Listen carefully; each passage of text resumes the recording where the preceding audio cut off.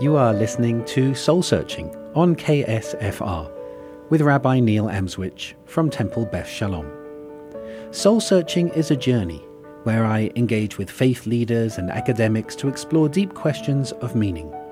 Questions that all of us ask at some point in our lives, such as, why are we here? What is right and wrong? Is there good and evil? Is truth relative or absolute?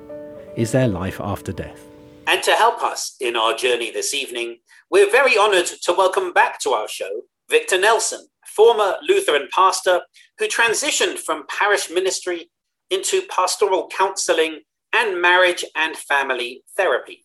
And now, mostly retired, Vic continues to provide supervision for therapists and limited consulting services. Victor, welcome back to our show.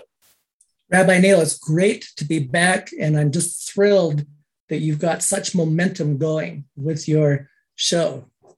Thank you. Well, we're trying to think about what happens for our 100th show. We're not sure yet. Sure.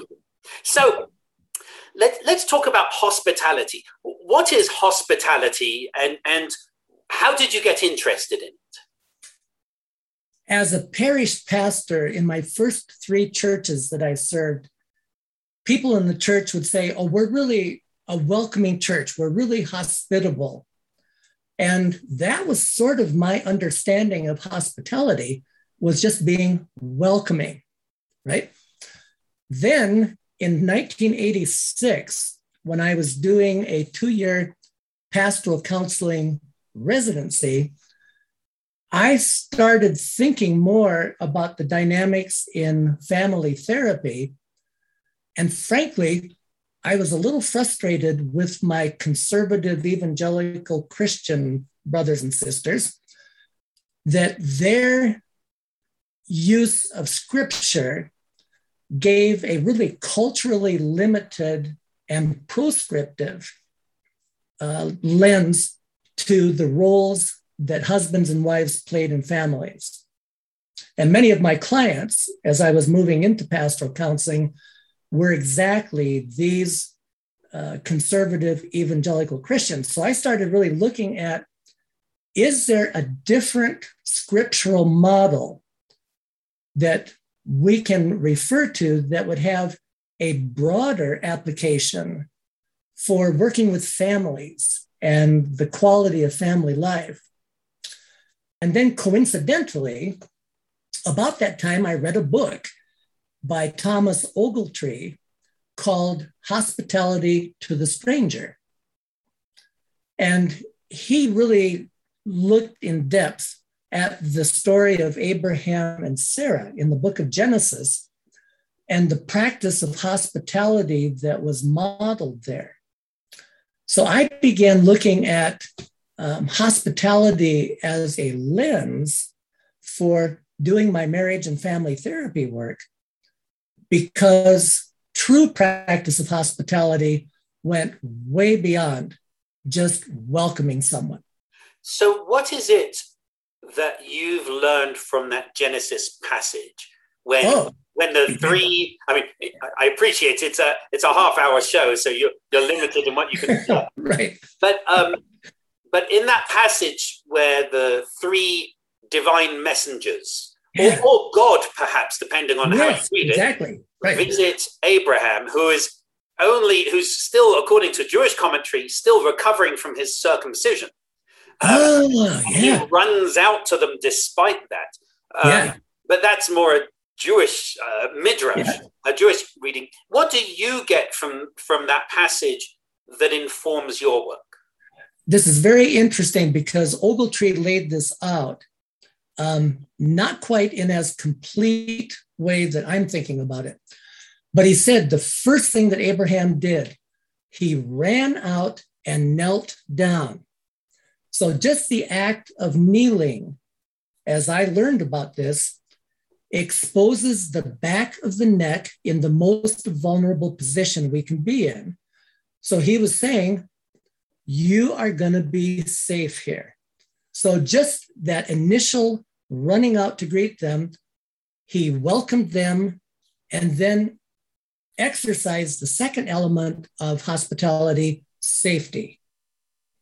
Then Sarah, put some dinner on. Right. We nurture the guests. So the third element of the hospitality was the nurturing. And then as we read farther into that story, when they have finished their meal, Abraham walks with them on their way. And I'm imagining he's saying things like, you can continue heading southwest here, but don't go as far as that oasis because those people aren't as... He's giving them something for their journey. Right. And I like to think that Sarah was sort of like my grandmother, where she's going to pack up some food for them to take on their journey. So the idea in hospitality that I have added to Ogletree's construct is that he is equipping them for the next leg of their journey. And then typically there's a farewell, God be with you, blessing. But in this story, it's one of those wonderful divine reversals where Abraham and Sarah are the ones getting blessed rather than doing the blessing. So what I've taken from that one scripture passage are all 5 elements of hospitality, where it's the welcome, the assurance of safety, the nurturing, feeding, but also other kinds of nurturing, equipping for the next leg of the journey, and then the blessing. I find that it's a fascinating way to look at it, particularly in the fact that they're the ones who get the blessing. Yeah. When I hear it reflected back from you, knowing how your work with families is surely nuanced, there's a very gendered dynamic here in this story, isn't there? In this Genesis 18 story where Abraham turns to Sarah and says, go put the food on. Right, put the food on. Yeah. What do we do? What do you do with the gendered aspect of this text in a contemporary society where families are not always constructed in that patriarchal way? What I like about this story and thinking about hospitality this way for families is it actually removes us from looking at gender stereotypes that have tended to be used in that conservative evangelical tradition. Men are the head of the house. Women aren't supposed to speak. You discipline your children because this is what scripture says. Instead, how can a family welcome its members? How can a family provide safety to all of its members? How do we nurture all of our members? So we take the Sarah, get the food on, and we think more in terms of how do we nurture the feeding of the people in our family as they grow, as they develop, as they move on. So what you're talking about, you've transitioned to something extraordinary. What you're talking about is not hospitality to the visitor, to the guest, although that's obviously an important social dynamic. You're talking about in every relationship that we have to foster a sense of hospitality and to follow the idea of welcoming, safety, equipping and blessing. You're talking about in family dynamics. Is that correct? Yeah, absolutely. So I certainly have applied this in families. So I've asked families, do you have any practice about keeping people safe, how people can be safe? Have you taught your children how to dial 911? Have you taught basic first aid to your children? When you have arguments, can you keep the atmosphere of safety without resorting to corporal punishment? I worked a lot with violent offenders, Rabbi, and in those families where we had violent men, they've gotten arrested, they were referred by the courts. The issue was, how can you be upset and still keep your family, your spouse, your partner safe, in the face of your anger or whatever? So you're exactly right. And I really appreciate your insight here that this is more about not the stranger, welcoming the stranger, but how we practice this hospitality with all of our family members. I think this is an extraordinary way to to review family dynamics. Say again the 5, because I think it's really important for those who are listening to really capture the 5. Now that we've moved from almost welcoming the divine stranger in the camp, now reflecting back on how would this work in my relationship. Before we take our break, just read us back or share us back the 5 for us to consider in our own personal relationships. Okay, so first of all, we welcome that newcomer or the family member. We assure them that they're going to be safe while they are with us. Then we nurture them. We're going to feed them physically or feed their spirit, feed their soul, feed their development. We're going to equip them for the next stage of their journey, and then we're going to bless them. Yeah. I think this is extraordinary. This is it feels like a revolutionary way to look at family dynamics. This is quite extraordinary. What we should do is, because I have so many questions, let's take a break, and then let's come back and explore what these things might mean in our, not just family dynamics, but in all our relationships that we have. Absolutely. So we'll be back after this break. You're listening to Soul Searching on KSFR with Rabbi Neil Amswich, my guest for this evening, Victor Nelson, the former Lutheran pastor and now marriage and family therapist. And we'll be back in a moment.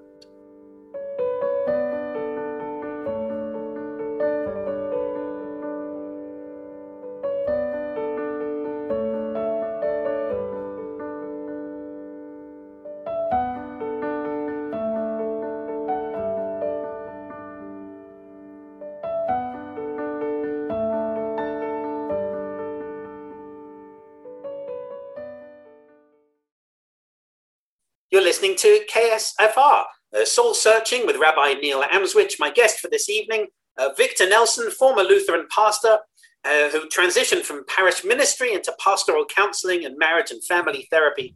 And Vic has been sharing this extraordinary idea of hospitality, not just as we might expect hospitality for guests, but hospitality in all of our relationships, particularly taking from the narrative of Abraham in Genesis 18 and taking it down into 5 core elements: welcome, assurance of safety, nurture, equipping, and blessing. Yes. So with these elements in every relationship that we have, I guess maybe the first challenge is, in a pre-existing relationship, what does it mean to welcome? Because welcoming a stranger is that opening of the relationship. But if there is a pre-existing relationship, what do you intend? What do you mean by welcoming? Let me share a story from my high school days. When I was in high school, I read a single bar short column in a magazine that might have been Life magazine or Look magazine, something like that. A psychologist had written a short article about children who were acting out when they came home from school. He concluded that was because they were hungry, and that mom, because back then, most moms were not in the workforce, they were home nurturing children and family. Moms should give the kids a snack because they were hungry, and that would settle them down. I had no idea I was going to go into ministry or therapy when I was in high school. But for whatever reason, that little article stuck with me. And when I started thinking about hospitality and the notion of welcoming, I actually gave this homework assignment to parents. Are your kids sort of wired when they come home from school? Take 3 minutes, take 5 minutes to engage your kids, welcome them back. When kids leave home, they're anxious, especially the younger children. Will my family still want me? Will they be there when I get home? Will everybody be safe? When they get home, yes, they may be wired. When parents take just that few minutes to say, I am so glad to see you. How was your day? Tell me what the high point was. That's the welcoming. And what I noticed in my family therapy, when parents did this, the kids calmed down and then they went about their activities. They didn't necessarily need the snack after school to calm them down, but it was the daily welcome. I'm so glad to see you. Right. Tell me about your day. Yeah. And this doesn't have to be kids, does it? What you're talking about exactly is seeing people, right. Seeing your partner, when they come home, stopping and deliberately seeing them and checking in on them. Yes, and absolutely. But it doesn't even have to be when they're coming home. And I'm new to this. I'm new to your scheme. So I'm applying it as I hear it. But as you enter a room with your partner, instead of that grunt of like, oh, you're here, yeah, good. Actually, I wonder if there's that welcoming of every moment that we have with the people we love needs to express that moment of welcoming and beautiful and presence. Yeah, beautiful. Now, similarly, in my family therapy, children who had a hard time waking up in the morning, especially those, teenagers that don't want to get out of bed, right? If parents go in, sit on the side of the bed. Oh, it's so good to see you today. I'm so excited about what our day might be like. I just am so glad you had a good night's rest. Again, it's a welcome. They're already in the house. They're in their bed, but it's welcome to a new day. Welcome to another element, of our relationship together. So the welcoming, when, like you say, whenever you come into a room, especially with the parenting that can be so strong. This is wonderful, Vic. It makes me think, last month was Pride Month as well. And I wonder if there's also an aspect of welcoming, which leads to the safety aspect. Welcoming your children, welcoming your partner, welcoming whoever it is you're in relationship for who they are. When Abraham welcomes these guests, he doesn't make them fit into his model. He sees them who they are. Yeah. And so I wonder if there's not just that welcoming of joy of being with them, but seeing someone and then being able to say, and now you're safe. Wow. You show such insight here. In the one African practice, the term in Swahili is karibu. It means welcome, karibu. But the etymology of that word, come into my home so I may learn what is on your heart. So exactly what you're saying, that, for the people who are different cultures, different lifestyles, different political persuasions, come into my home so I can learn what is on your heart. That's the welcome,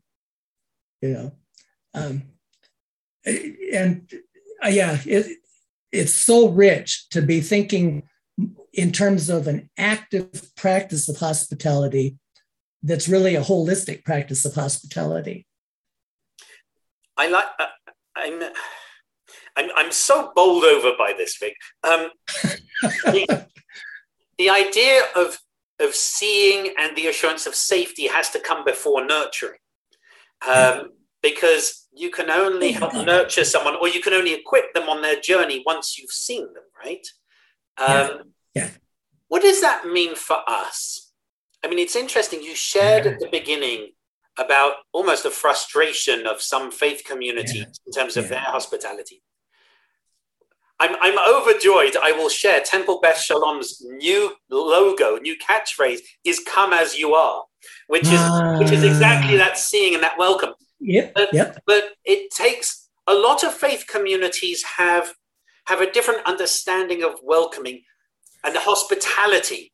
What do you think faith communities that you have experienced, what do you think they've missed in their own practice? What do you think faith communities need to really show this hospitality? How do you do it? I mean, it's one thing on a family level, but let's take it institutionally. Let's take it faith. Exactly. What do they need to do? Because that's a different level. And that's really where as I transitioned in my ministry, I served a couple of other parishes part-time while I was doing pastoral counseling and family therapy, that people would say, oh, yeah, we're really welcoming. Oh, really? Yeah, when people come, we're friendly, we shake hands. Good. That's a start. It's a good start. But are you nurturing people on their journey? Are you equipping them? So where I think churches fall down is they try to get the welcoming right. They may even get the blessing right. But what comes between is so rich. How do we nurture people on their spiritual journey? How do we equip them for their spiritual journey, their life journey? And I was talking with a colleague recently, and I said, if I were still in parish ministry, I would be teaching and preaching more about our spiritual journey, how we nurture that, and then how we are equipping ourselves for that journey. I think churches have not done that so well, at least in my tradition. It's fascinating. Now I'm reflecting back on I've been a rabbi 16 years. How often was I or was my community being welcoming? And how often was it actually just letting people in the door and shaking hands? Yeah. Because that's not really welcoming, is it? No. If you're looking for, as we call them, Jews in the pews, if you're looking for bums on seats, that's not really welcoming, is it? That's not seeing people as they are. That's basic decent behavior when somebody walks into your community to shake their hand. That's not really being welcoming, is it? It's the start. But it's sort of like, can we practice kairibu? Come into my congregation, come into my synagogue so I may know what's on your heart. That's what we're not doing, I wonder, there's another aspect here, which your scheme, I can't think of the word, your framework sets up for me, which is, of course, during COVID, and you were last on the show before COVID hit. Right. Oh, that's right. The assurance of safety now means something else in a communal context, doesn't it? The assurance that I'm not going to catch something potentially deadly from someone else in the community. Right. Suddenly there's a different level of safety and unsafety, isn't it? Oh, and it just boggles my mind that so many of our brothers and sisters in a different political or religious tradition forego that practice of safety. How do you call yourselves people of God and not protect your sisters and brothers in the midst of this horrendous crisis? We're still losing 10,000 people a month. It's not in the news anymore. Right. But how do we protect not just ourselves, but how do we protect our neighbors who, in that wonderful biblical tradition, we could be entertaining as angels unaware? I find this fascinating because maybe for so long we were looking at nurturing and equipping and blessing and assumed safety almost. Oh my gosh, And when I say assumed safety, I understand that comes from my position of privilege as a cis white man. Yeah. I know that. Yeah. But sometimes that safety aspect, the fear of what a community will say as well now, I feel like that needs to be a core aspect of community life now. Even just that second step before we can even get to nurturing and equipping and blessing. Exactly. Because if we're going to be vulnerable, my daughter's a great example. She came out as lesbian shortly after she graduated high school. She's now in her mid-40s. She cannot tolerate stepping inside a church for fear of the judgment, for the attitudes, the condemnation. And so many of our gay, lesbian, trans, bisexual friends they don't have that safety, that assurance. I had a student at Southwestern College who was African American, and she got testy in a class when we were talking about a related issue. And she said, none of you grew up where you had to walk down the street and you weren't sure if you were going to be shot on the way to school. And she's right. From white privilege, I never had to worry about that. How do we assure people in our congregations that they're not going to be judged, condemned, somehow rejected because of their orientation, their beliefs, their political persuasion? That's all part of the safety. You're exactly right, Rabbi Neil.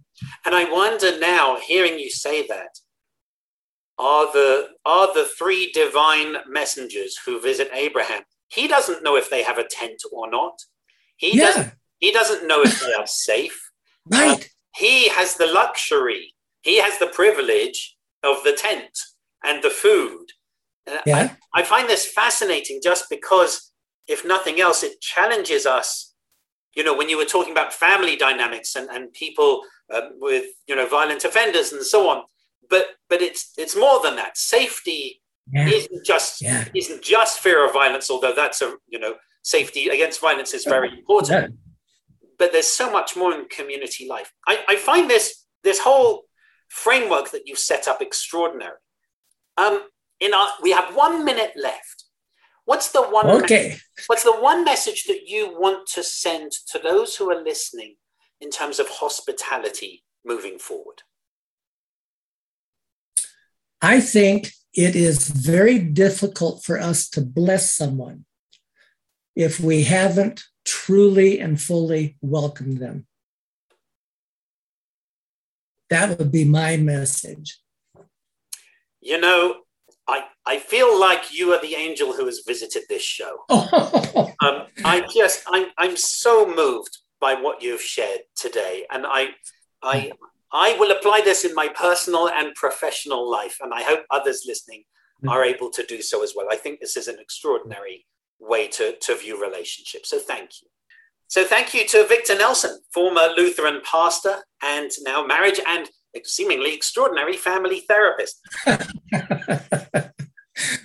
You've been listening to Soul Searching with Rabbi Neil Amswich from Temple Beth Shalom and from the Interfaith Leadership Alliance of Santa Fe. Until we return again in 2 weeks' time, keep searching.